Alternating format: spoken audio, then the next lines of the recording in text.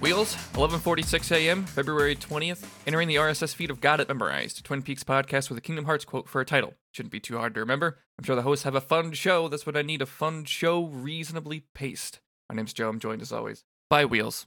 How are you, Wheels? I'm good. I hope the listener is prepared, especially if they are like watching along with us maybe, or maybe like haven't seen season 2 and are just watching it now. When you get to this episode, like I hope you're ready that it's just a TV show now. Like, Yeah, this is where season 2, we're real episodic in a way that it's a longer season. we haven't been. There's not really a ton of plot movement in this entire episode. It's mostly a contained thing. There are subplots that move, but the main plot is that Empty Wentz is coming to Twin Peaks. Who's Empty Wentz? I don't know. A food critic, apparently. He's the bass player in that one band. M. Pete Wentz. Yep. And we don't even see him, but it's, you know what? Great. Whatever. Or maybe we do. Maybe we do. I don't think we do. Maybe he's in the background, or she's in the background, or they're in the background. Truly, who could say? Yeah, no, this is very much, this is really settled into a TV show, despite like a couple nice little visual flourishes here and there. We start with one of those where you don't really know what you're looking at first. It just looks like a big cavern, kind of, with like, it's like white around the edges, and we are spiraling and zooming out as we're hearing a woman screaming, and then we hear a girl's voice, which I guess through context clues we could assume is like a young Laura talking to her dad, saying daddy, as we're like overlaid on that scream, which is terrifying. And we keep zooming out and swirling that way until we realize that the, enormous cavern that we were just in is actually just a tiny hole in the, I don't know what to describe. If it were in the ceiling, I would call it like a popcorn ceiling, or not popcorn, the opposite of that, where they're the little hole. It's one of those things where it's like the little holes in the ceiling tile, yeah, but it's more on the confusing wall. in this case because it's in a wall. But he's in the interrogation room, he being Leland Palmer, Laura's dad, and he's just so 1,000-yard stare that his stare is all the way into bored into the wall. Is kind of how I view that visual effect. And he kind of finally comes to the question that Sheriff, or rather the statement that Sheriff is trying to say, but he's unable to get his attention. So he's saying, Leland, you have the right to an attorney. And then, yeah, we leave that kind of really interesting visual thing and we go into a more traditional scene from that point. And it's Leland confessing to murdering Jacques Renault. That's the long and short of this scene. We recall once he heard that someone was arrested for the murder of his daughter, he broke into the hospital and smothered Jacques Renault, the arrested person, with a pillow. Yeah. Truman and Cooper have since found out, and he's been arrested, and he seems like he's confessing. Yep, he confesses pretty straightforward. He's like, yeah, I thought that he killed my daughter. And they were like, why did you think that? And it's like, well, you arrested him. And they were like, shit, you did arrest him. That is partly why they thought he was a suspect, even though I don't know if they thought he did it himself. I mean, it's still a pretty fucked up thing to do, Leland. You still killed a man. Yeah. And he didn't even do the thing you killed him for. He says a line that I like, where Leland asks, have you ever experienced absolute loss? And Cooper says, I doubt that any one of us is a stranger to grief. But Leland says, more than grief. It's deep down inside. Every cell screams. You can hear nothing else. And that's the last thing he says before he says, yes, I killed him. Yes. It's just a real powerful performance from Mr. Ray Wise there. Ray Wise rules. I was going to make a joke because this episode is directed by Todd Holland, currently known as being Spider-Man. I was going to say older brother of Nathan Drake. Yeah, that's Sam. Todd Holland, I don't know what else he's done in directing. He's done 2 episodes of Twin Peaks, but not to be confused with Tom Hollander either, another director. Or The Country Holland. Yeah, not to be confused. Or Holland, Michigan, nearby where I grew up. There's a neat little back and forth between Cooper and Doc Hayward, where it's like Doc Hayward is almost like giving excuses for Leland, even though they're like out of the interrogate. He's like, we'll need a psychiatric exam. I'll tell you one thing, parents should not bury their children. Anyone who's been through what Leland has And Cooper just interrupts him and he says, "Do you approve of murder, Dr. Hayward?" Because he's like, this is not an excuse. Like, I know you know the guy, but he killed the guy. Yeah, that's the thing, too. Is like, I know you know the guy and think he's a good guy, lost his daughter, probably have no positive feelings for the guy who got killed. And yet, still murder. Yep. Pretty much the end of their conversation, though, and then Cooper walks off, and it becomes a scene where Andy gets Doc Hayward's attention because they're still in the sheriff's department. And Andy's like, "I gotta ask about my sperms." It's about my sperms test. You know, I flunked. That's not the precise term for it. Well, I was just wondering if it's the kind of test you can take over. You know, like a driver's exam. I've been wearing boxer shorts every day, just like you told me. You know, I talked about this being kind of episodic, but in an emotional sense, in an Andy Brennan sense, we are careening towards a line in a future episode that is like the pinnacle of Deputy Brennan, of Andy, in a way that is just beautiful. We've referenced it multiple times, I think, by now. It's wonderful to think about that we're getting to it in the future, and it's funny even now. It's something to hold on to. And Andy says that he wants to take another shot at he wants to retake the test. He wants to give another sperm sample, and see if maybe wearing the boxer shorts aired some things out and he was able to produce a few more spermies.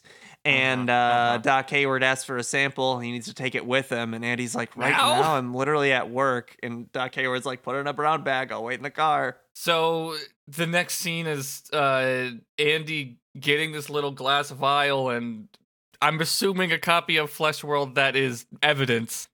Which only makes it funnier. And he's going towards the restroom, but he bumps into Lucy, and she drops a huge box of coffee packets. And he tries to help her clean them up, but as she moves him aside, she finds the magazine. She looks up and sees the restroom he was working towards, and Andy. Yeah, she just wordlessly but furiously shoves it in his hand and stomps off with a humph. I mean, he was doing what it looks like, but the doctor told him, but it was doctor's orders. It is quite literally doctor's orders. But yeah, she continues to be sort of angry, takes it out on some other cop calling in.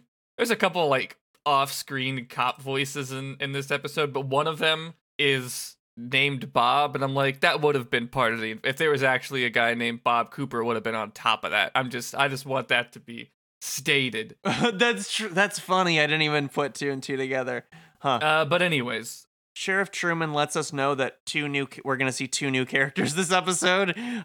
Two characters are going to arrive today. One is Clinton Sternwood, who is the judge, who's a character I quite like. And then also we'll get the state prosecutor, Daryl Lodwick, both of which are heading towards Twin Peaks. Yep, but yeah, Truman says that Clinton Sternwood travels the circuit in Winnebago. He's the last of the frontiersmen. And Daryl Lodwick is the prosecutor for Hank's trial. Or wait, maybe I'm wrong. Maybe they're not here for... There's a thing with Hank later where Hank intuits that the prosecutor is there for him, but I think it's Leland. I don't think they mention it here. So maybe it's a misunderstanding on Hank's part, or maybe it is, and I just don't remember. But what Truman says is... Cooper says, we got a bail hearing for Leland and Leo's competency examination. So it sounds like those are the two things that we have a judge and a prosecutor for. Yeah, I don't know if anything's going on with Hank in that department anyway. He might start some shit and it becomes his problem, but I think he's just on probation as far as that's concerned. They also check in on Hawk in the Pearl Lakes house subplot, which Truman explains that the county says that nobody by the name Robertson ever lived next to the Palmers, and they got a current address on the last documents, which is Kalispell. Yep, we don't check back in with that until later, or maybe at all. I don't really remember. Not in this episode. We get another scene that kind of mixes the mystery plot with the Andy's cum plot. Also, because Andy works fast, is what is like that. I don't know if any like time is supposed to be hidden in these cuts. And, like, it doesn't he's feel like it. at work. Like, that's not a like, we don't need to get super into this. No, we don't. But that's not a very conducive vibe. I think we've gotten too much into it as is. the way that this connects is that he's like he drops the vial embarrassingly, and he has to pick it up, and in doing so he reveals the sole of his boots to Cooper, which have the same logo. They're the same brand as that Circle brand boot that they discovered along with the cocaine at Leo's place. And they noted that when they found those boots and the cocaine, they noticed that Circle brand is not a common brand. And Andy said he got those boots from Philip Gerard, the one-armed shoe salesman. So Cooper is kind of putting together, maybe there's some sort of connection. It was just another thing somehow connecting this guy who has no reason to be connected with the case, Philip Gerard. Another connection between him and the case. Yeah, but yeah, and the person Andy bumps into, he does say, "Sorry, Bob," and then I'm just like, my ears perk up. Yeah, it's like the Metal Gear Solid, like, it's the attention sound. Yeah. Oh, Bob? But yeah, no, that's that whole scene. Well, different Mike, different Bob. Yeah, Andy's like bent over, reaching under a chair for a while as they have this conversation. Yeah, but then, yeah, as you explained, that's what Cooper thinks the plan is. But then he asks what's up with Lucy. He doesn't get an answer right away. Because the scene ends. Sure does. Let's see. What do we have next? We have character. That's right. I don't think we've seen Louis. Is it Louis? It's spelled like, I guess it would be Luis. Well, I'm pretty sure they say Louis because I think the subtitles on my Blu-ray gave it an E, but this script here on GlastonburyGrove.net has it spelled the French way. Which maybe makes sense in context. Right. So she's a front desk person at the Great Northern. So I don't think we've seen her before. No, I don't think so. She says to Ben Horn, owner of the establishment, "I heard through my sister's friend that M.T. Wentz, the famous Seattle restaurant critic, is coming to Twin Peaks and probably going to stay at the Great Northern." She's like, I'm going to be watching. Like, if anyone pays with just, M.T. Wentz's whole thing is that they are completely anonymous. They travel under an assumed name, and no one knows the gender, the rate, and anything about this person. And so Louis is just saying, I'm going to watch out for anyone who uses cash only, and I'm going to make sure they're treated well. And Ben Horn is happy with this. So this introduces basically the subplot of the episode. This spells it Wentz with an S. My subtitles used a Z. Love the lack of consistency there for these things. Well, Glastonbury Grove spells Glastonbury wrong, so... That's true. Maybe the right spelling was taken. Fair. I don't know if you tried to go to a Glastonbury Grove spelling it correctly and got a 404. But anyways. I'm past my... maybe in my younger days when both I and the internet were younger, it was fun to just put random shit in the address bar and hit enter and see what happens, but, gotta play it safely. My internet knees are weak in my old age. That's fair. Can't stretch that far anymore. But Ben Horn walks out of that first conversation and into another one. He goes into his office where we find Jean Renault, if you remember last time, is connected to the stuff at One-Eyed Jack's, and he's here to sort of say, hey, we got your daughter, and you're going to do a bunch of shit for me if you want her back. Yeah, he's the middleman, and he's making in this ransom deal, and he's making a lot of his own demands.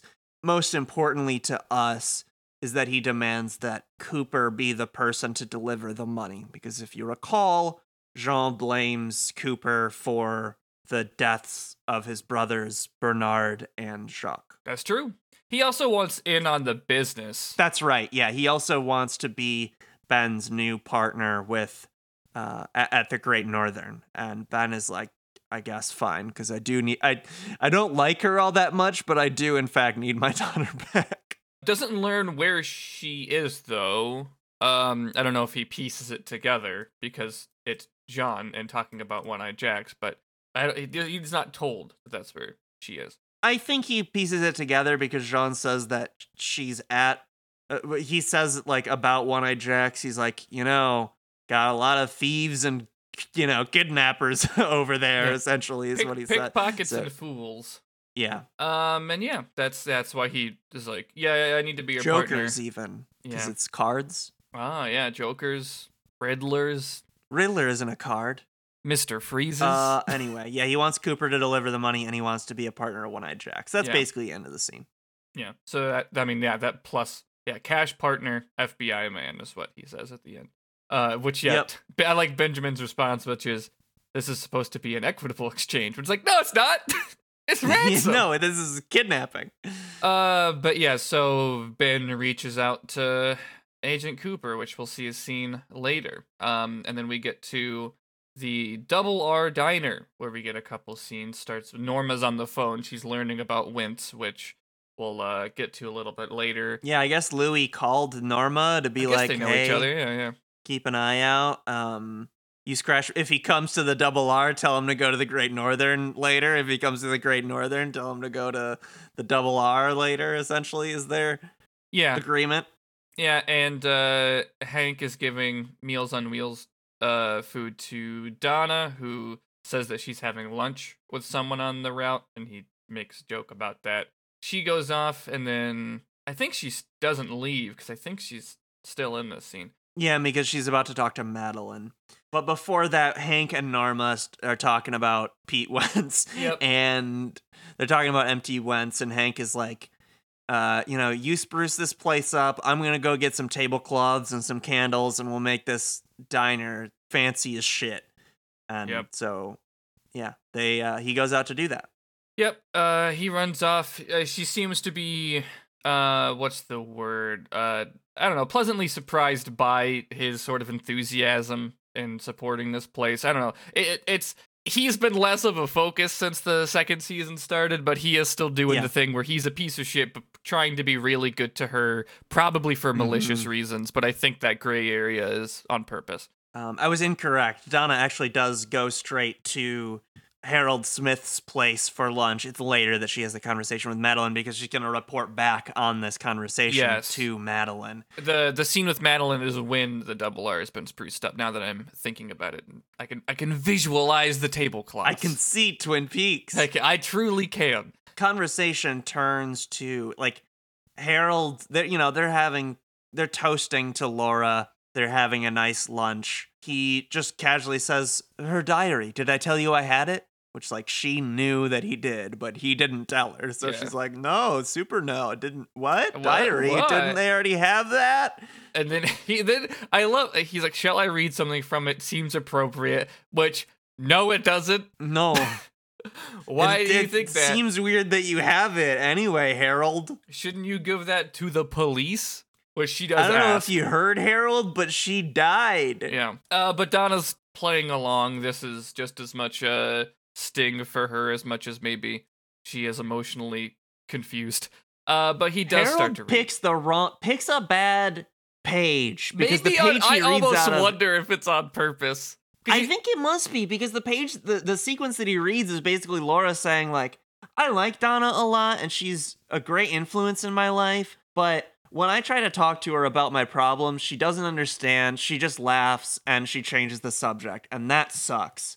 Is basically the summary of the diary entry, and Donna's like, okay, well, he reads it. Thanks for reading that, I guess. He reads it, and then once he gets to it's obvious, I think, to us that she's talking about Donna, because I mean, we know how TV works and the show works, but also just like when he gets to the like, I love Donna very much, he like stops and looks up, like, I'm so sorry, and then he keeps reading and talks about other stuff from the diary, but then he's like, I'm sorry, and then later is like, I've read this cover to cover, and I'm like, so you probably did know, right? Yeah. But because Donna says, if that's evidence, should we give it to the sheriff? And he's like, no, I've read this. There's nothing here. There's nothing. I promise. Trust me. And he's like, it's kind of my thing. I don't go outside, so I get all my friends to come here and tell me their stories, and I kind of like to keep them as that's my way into the world, is by accepting the stories of others. Sure, but she died. Right. No, I agree. But that's what his answer is. Yeah. And Donna doesn't, Donna is happy to keep getting information out of him, so she doesn't really object. Yeah. Is my read on the situation. Yeah, I think, I don't think Donna approves so much. She's like, well, I guess I'll keep hanging out and getting information about this diary. And she also, I mean, in this episode, tells Maddie she wants to just take it. So we'll figure that out later. But then we get Benjamin Horn talking to Agent Cooper about the Audrey stuff. Yeah, he doesn't say, "Oh, the middleman asked for you specifically." The way he words it is 'Cause like, that's a red you and flag. Audrey know each other. You're already acquainted. You have a nice relationship. I want you. I can't go to the cops with this, so that's why you need to be the guy. And he's like, "Okay, fine." Yeah, I don't even know if we get him saying yes right away in this scene, but it does seem clear that he's intending on doing it later. Right. The next time we see him, he is preparing for this, so he must have acquiesced. Yeah. Next scene is Josie returning to the show, and also Pete, although he wasn't in Seattle, he's just not been on screen. But yeah, Josie comes home to Pete, and she says some line about, she says she was thinking about what Andrew would have done about the fire. Thank goodness you had Catherine here. And Pete's like, because he thinks that Catherine died in the fire. Yep, and so they, she gives him a nice little embrace, a grief embrace, Mm-hmm. There's been a lot of those on these shows. Yeah, and you see Pete is he's keeping it together, but he maybe shouldn't be, is kind of the vibe I get, and he says, we're planning a service, but they haven't found the body. A couple of days will go ahead. I don't know exactly what we'll be burying. It's a real sad situation. Yeah. For a real nice guy in this show. And that's the end of the scene. Brings a whole new meaning to the phrase "for Pete's sake." True. We hit One-Eyed Jacks. We get a scene where Jean kills Emery. Remember Emery? No. The like manager at the department store who's also part of the One-Eyed Jacks operation who like recruits people. Yeah, the horny vacuum man. His most memorable feature. That's true. Jean kills him because he like was rough with Audrey and bringing her from one place to another, and he shoots him. Yeah, weird. I guess to just prove to Audrey like, I'm not going to hurt you. In fact, I will punish people if they do because I want the money that you will get me. But also, don't fuck with me. is kind of like the image that gets across, and it must be horrifying to be Audrey in that moment because she's a line also makes clear that she's been drugged, and boy, would I not want to be drugged, tied up, and have a guy shoot another guy near me, and then embrace me and say it's all going to be okay. I wouldn't want any of those things to happen separately. Yeah. Let alone together. But yeah, bad times for Audrey currently. Yeah, it's interesting that John steps in and is like, "Oh, I'm gonna help you so that way you're not implicated, Emery," and then he just shoots him anyway because it's just about him getting things for himself out of it. Yep. But yeah, that summarizes that scene. And then we have another Andy Lucy scene. Well, sort of. Yeah, nothing too grand with it. Andy wants to talk to her, but she's like, "Why don't you go talk to your fucking porno? Why don't you talk to your porno mag?" Yeah, Cooper steps in, tells him to step outside, and tries to talk to Lucy, but doesn't really. I mean, there's no sort of emotional climax anything yet. It's just kind of some more information that they were dating for a long time, and then Lucy kind of, I guess, wanted a different type of guy, so she went out with Dick Tremaine. Yeah, she basically says like she started dating Dick because he was the exact opposite of Andy in every way. He's like fancy and mean he's like fancy, erudite and mean as opposed to simple, gormless and nice, you know?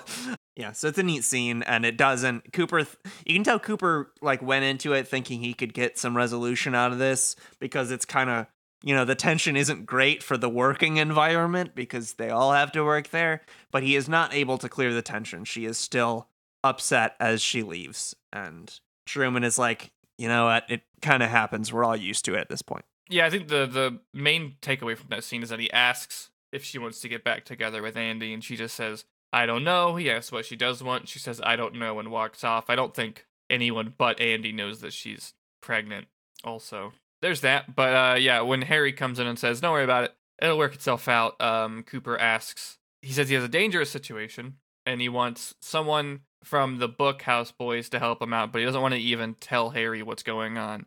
So he's like, "Give me your best man." And he's like, "All right, they'll be there at 9:30 at the Roadhouse," and then that's it. Yep. Let's see. What's next? Double R Diner. Yeah, a guy comes to the Double R, and Norma and Hank are like, that's gotta be him. That's gotta be MT Wentz. I've never seen this guy in my life, and there's like 40 people in this town. Never seen him before, has a briefcase, giant cowboy hat. I mean, checks all the boxes. Truly. For an MT Wentz. So they If kick ever out I did see one. Toad. They kick out Toad, who's like a recurring background character who's always messily eating like a chili burger or something. Mhm. And Hank was like, take this into the kitchen. And then he starts eating it in the kitchen. And then Norma, who wasn't part of that conversation, sees him in the kitchen. She's like, Toad, what are you doing in my kitchen? Get out. Which is great. But yeah, they set up a fancy table for him. And they're like, would you like to try one of our specials? And he's like, no, hamburger, medium, fries. Me whenever I go anywhere. Ha. Yeah, I mean that's about it. It's a silly sort of scene. I think has the thunder and lightning started, because I think for the rest of the episode, just every scene has like a flashing blue light from any window. If it hasn't, then it's about to. It really adds a weird vibe. It does. The vibes are strange, but it's cool how consistent. Like you've mentioned, I think last week, that it's neat how many of these episodes are one day. And having the weather change throughout the day is a really neat way to cement that effect, I think. Yeah, because then it strings together all, like, as you jump from location to location, they all have sort of a consistent like light effect on them, which I think is nice. Mm-hmm. We get a conversation between Maddie and Donna, who are here at the diner. As we mentioned, it's Donna saying like, hey, so there's this guy, Harold. He's a little odd. He seems mostly fine, but I don't really know the whole situation. For some reason, he's got Laura's secret diary. And Maddie is like, God damn it, we gotta tell James about this. And to tell James about this, we gotta like get over our thing where we both love James, and you, Donna, won't admit it right now because James paid me five pennies worth of attention last episode, so you're pretending like you don't care about it. And she's like, care about who? I never said we couldn't see. For all you know, we're poly, Madeline. Yeah. Yeah, she avoids the actual conflict and talks about the diary. And yeah, I think they don't really come to a conclusion so much as Donna says, with or without it. With or without him, she's getting the diary, yeah. Yep. And Hank steals the new patron's fucking wallet and finds out that he is district attorney, as the Daryl Lodwick. The aforementioned Daryl Lodwick. Yeah. And so Hank seems to react to this in a way that I'm not exactly sure. That's why I thought like the district attorney was maybe there for Hank, but seems like it's not the case based on, once we actually looked at that previous scene. But Hank is at least doing some machinations in his mind, thinking, okay, it's not MT Wentz, first of all. Second of all, it's a district attorney. Third of all, me and legal trouble kind of go hand in hand. So there's clearly something he's thinking about, a way to manipulate the situation where there's a district attorney here. Yep. And I think that's the end of the Double R stuff for now. I think we go from that to Josie's place, where Truman finally gets to talk to her, and he's trying to get, some answers, and she just deflects at every chance. Yeah. She's mostly just trying to come on to him, and he's like, were you actually in Seattle? Because, the mill thing, you do get a lot of insurance money out of that. So I just gotta know, like, were you involved? And she's like, make out with me, actually. Yeah. What's all this about, a MILF? A MILF-ire. Why have you made the MILFs hate you? She's like, what? Do you think I got all these, what? You think I bought all that stuff at the cash and carry? Of course I went to Seattle. It's my alibi. I mean, I always go there. Truman is suspicious, but also horny. Yeah. So he lets the horny take over, and they start making out. Yep. And they're awkwardly watched through the blinds. Forgot about that. By a guy who has only watched things throughout the second season, the Jonathan Kumagai character who has been eavesdropping with newspapers. He finally speaks in this episode, but first, he watches them make out through the blinds as it's like storming outside too. It's like he appears when the lightning flashes. Weird move, John. Yeah. But anyways, we go from there to the sheriff's department once again, where Judge Sternwood arrives. Just kind of strolls in. Really lovely character in a way that's hard to articulate without seeing the performance, but there's a real warmth to all the character or all the line readings, and he's kind of this interesting foil for Cooper because he's also an outsider who likes this place, but he is a rural outsider versus this sort of like bureaucrat, city slicker outsider. So they have a lot temperamentally in common, but not stylistically in common. So it's neat. It is neat. Yeah, I like this performance a lot from just this one episode. Wears a bowler tie. Yeah, it kind of just looks like he has shoelaces tied around his neck, but still. But anyways, yeah, he shows up, asks how Lucy's doing. She said she'd rather not talk about it, but he says, "Life is hard, dear. Still in all, it's harder in most places than the Twin Peaks." Yeah, it's a nice line. Truman gets there, and they're all ready to have the the bail hearing rather for Leland. We end this scene before we're able to get there, though. There's a nice line from the judge where he says, "Mr. Cooper, how do you find our little corner of the world?" And Cooper says, "It's heaven, sir." And Judge Sternwood says, "Well, this week heaven includes arson, multiple homicides, and an attempt on the life of a federal agent." And Cooper says, "Well, heaven is a large and interesting place, sir." Yep. They walk off, and Dick Tremaine enters the scene. It seems at first like he has had a moment where he's like, I should be a good guy, and that's not really what it is. He's seen the error of his ways. He's had a change of heart, Mm-hmm. what you think, because he's saying, "I've been over it in my mind a million times, and what I've come to is this. I must do the right thing." Yeah, and she's like surprised, and she's like, "You must?" And he pulls out a bunch of money. And he's like, for the operation, the getting rid of it. Uh-huh. And she's like, "Fuck you, please leave." And he does. Take your money and get out of my face. Yeah, never speak to me again as long as you live, which accurately in all caps here in the transcript. Mm-hmm. Eventually he does turn around and leave. She runs and like cries in a closet, which Andy overhears, but I think that plot is done for this episode. I believe so, yeah. Now we do get the bail hearing. Yep. Judge Sternwood says the wildest shit, right? He says, "Leland, this is most difficult. My deepest condolences on your heartbreaking loss." But then he says, "You've appeared before me many times. I know you to be a fine, decent man and a capable attorney. And to see you under these circumstances is dreadful for us all. The law provides us a structure to guide through perilous and trying times, but it requires us a submission to its procedures and higher purposes. Before we assume our respective roles in this enduring drama, just let me say that when these frail shadows we inhabit now have quit the stage, we'll meet and raise a glass together again in Valhalla." What? What? Boils down to, You're look, a judge. Look, man, I like you a lot, but you killed a guy. You and I will have a warrior's death, and we'll meet again in Valhalla. What?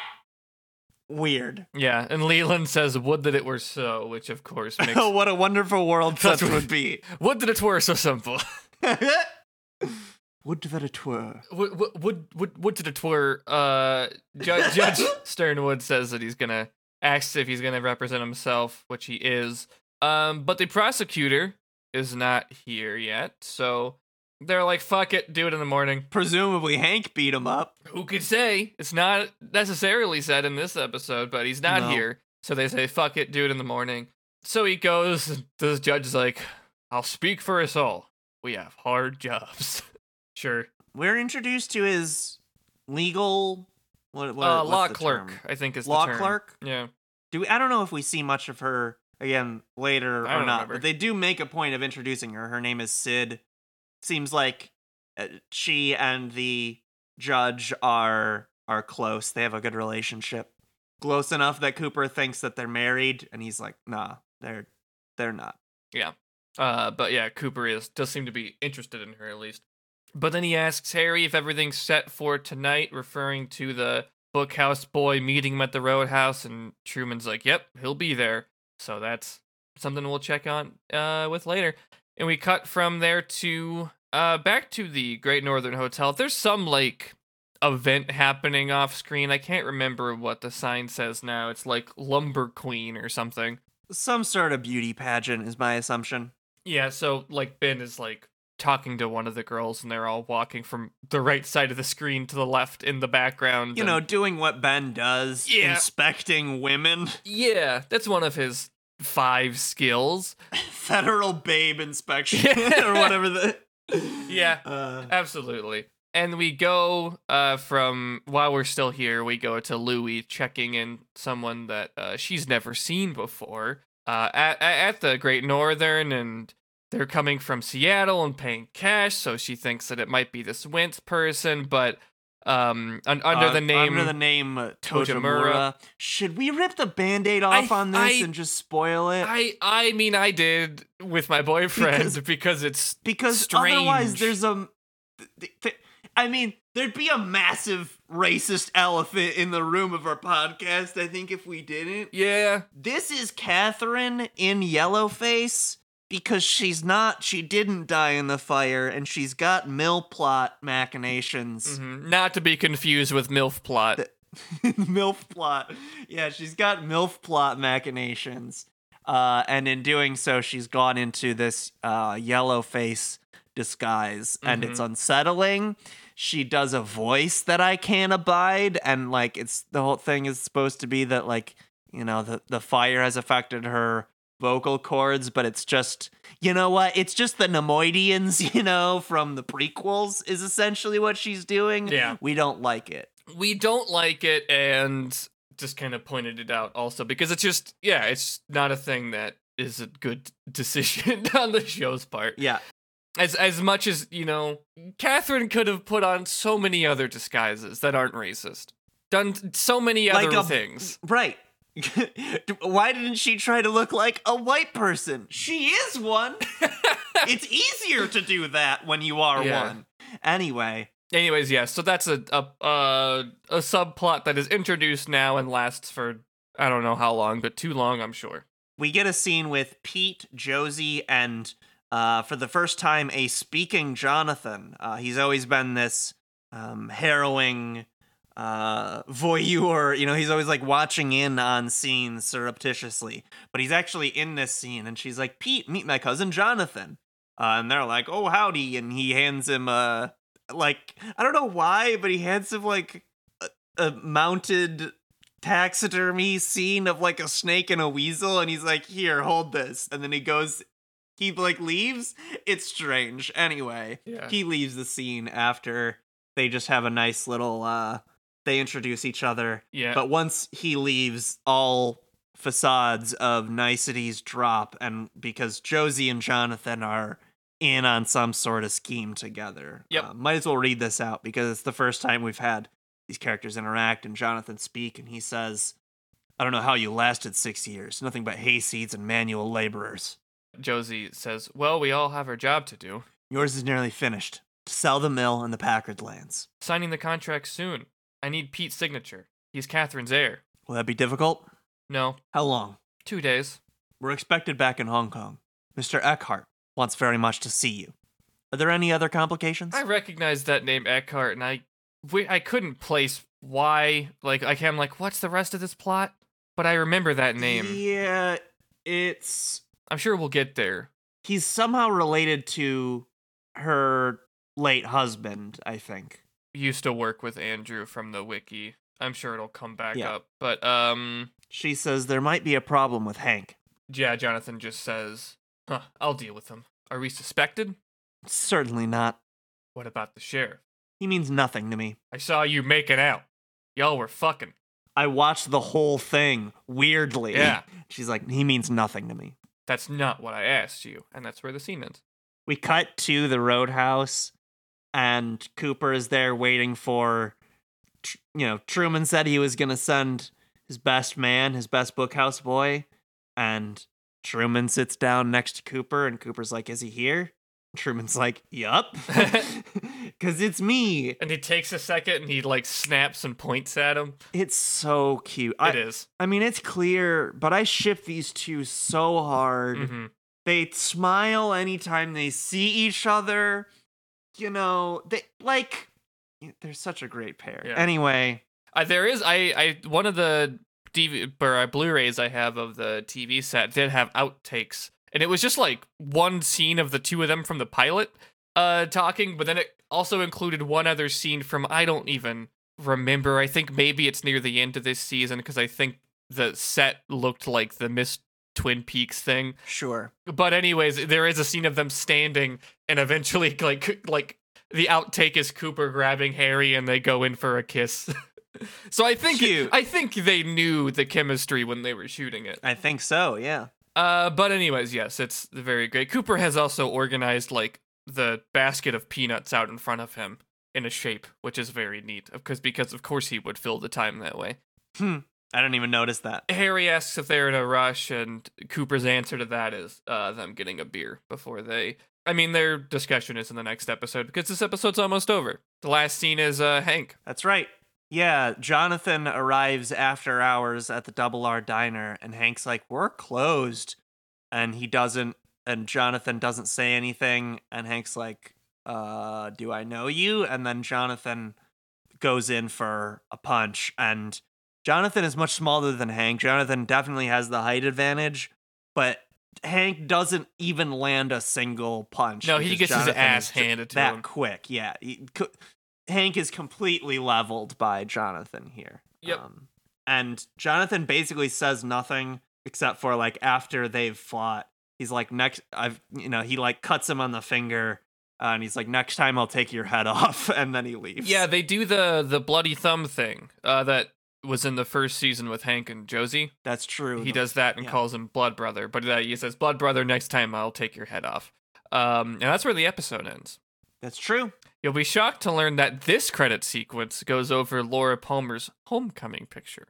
Impossible. It's weird. It's a weird choice to me that The Return shows a different photo of Laura to end every episode with. But anywho, Joe, where are you on the internet? Twitter.com/GhostofJoe, GhostofJO, on another podcast called We Are Watching One Piece, where I rewatch One Piece with my co-host Dory, who's watching it for the first time. We're still in Whole Cake, which we will be for a little bit longer. And other than that, I'm on Interstitial, which you can find on the Patreon for this show, which we'll plug here in a minute. Wheels, where can people find you on the internet? You can find me on Twitter at Singular Wheels. That's where you can find links and things to my other podcast, Very Random Encounters. That's where some friends and I play tabletop role-playing games and randomly determine as much as is possible. Taking a break the week that this is going up, but if you haven't listened to Big Bang Superstars, you can listen to the entirety of that very off-the-wall Cosmic Wizards mini-season. Very fun. And then after that, we've got, I'm sure you're all wondering why I've gathered you all here this evening, which is a murder palooza in a fancy mansion. That was a ton of fun. And then after that, we jump into Things from the Flood, which is a 90s... It's set in the 90s, in like a kind of sci-fi 90s where there's robots and things, but also you're still using Walkman and Discman. And, we play teens trying to solve supernatural mysteries. That's the Things from the Flood season that's upcoming on Very Random Encounters. It's a sequel to a previous season, but you should be able to just jump in. But you could listen to Tales from the Loop if you wanted the full context. That's the season to which it is a sequel. You can find all of that at VRE.show, and you can buy the book of Random Encounters for fantasy tabletop role-playing games that I co-wrote with those co-hosts. That's at bit.ly/random book with a capital R and B. Hell yeah. You can find this show on Twitter at MemorizeCast, and our pin tweet and show notes. You'll find links like our Discord or our Patreon. Our Patreon's patreon.com/MemorizeCast, where you can get these episodes early. If you are listening to Interstitial and you want to binge the rest of the season, you can go check that out there. Also at the $1 level. Also, we're going to be back to doing monthly bonus episodes this month. And we're about to record the first one. I'm taking the excited. taking the reins again now that we're done with Elder Scrolls for at least a little while. And I'm gonna Listener, are you ready? Are you ready Are like? Did you know that the Matrix has you? The Matrix has you over at the Patreon, and the Matrix is also gonna have wheels because I'm gonna explain some Matrix lore to Wheels, which is exciting. It's gonna be me at a computer terminal while you type things about the White Rabbit. To me. That's it. That's the whole episode, and you can get that for $5 if you go there. And also all the old ones if you haven't listened to any of the Elder Scrolls stuff where we read like the entirety of a manuscript of a graphic novel that never got made. That's a thing we did, and you can listen to it. Sure did. And I think that's, I guess, it for plugs. So you can find a link to the theme music that we use in the show notes. And yeah, I mean, anything else you want's probably there. Our Twitters are there, even though we plugged them. And I did the intro, which means Wheels, it's your turn to take us home. That was the 4th episode of the 2nd season, titled Laura's Secret Diary, episode 11, but overall the 12th episode. Got it memorized.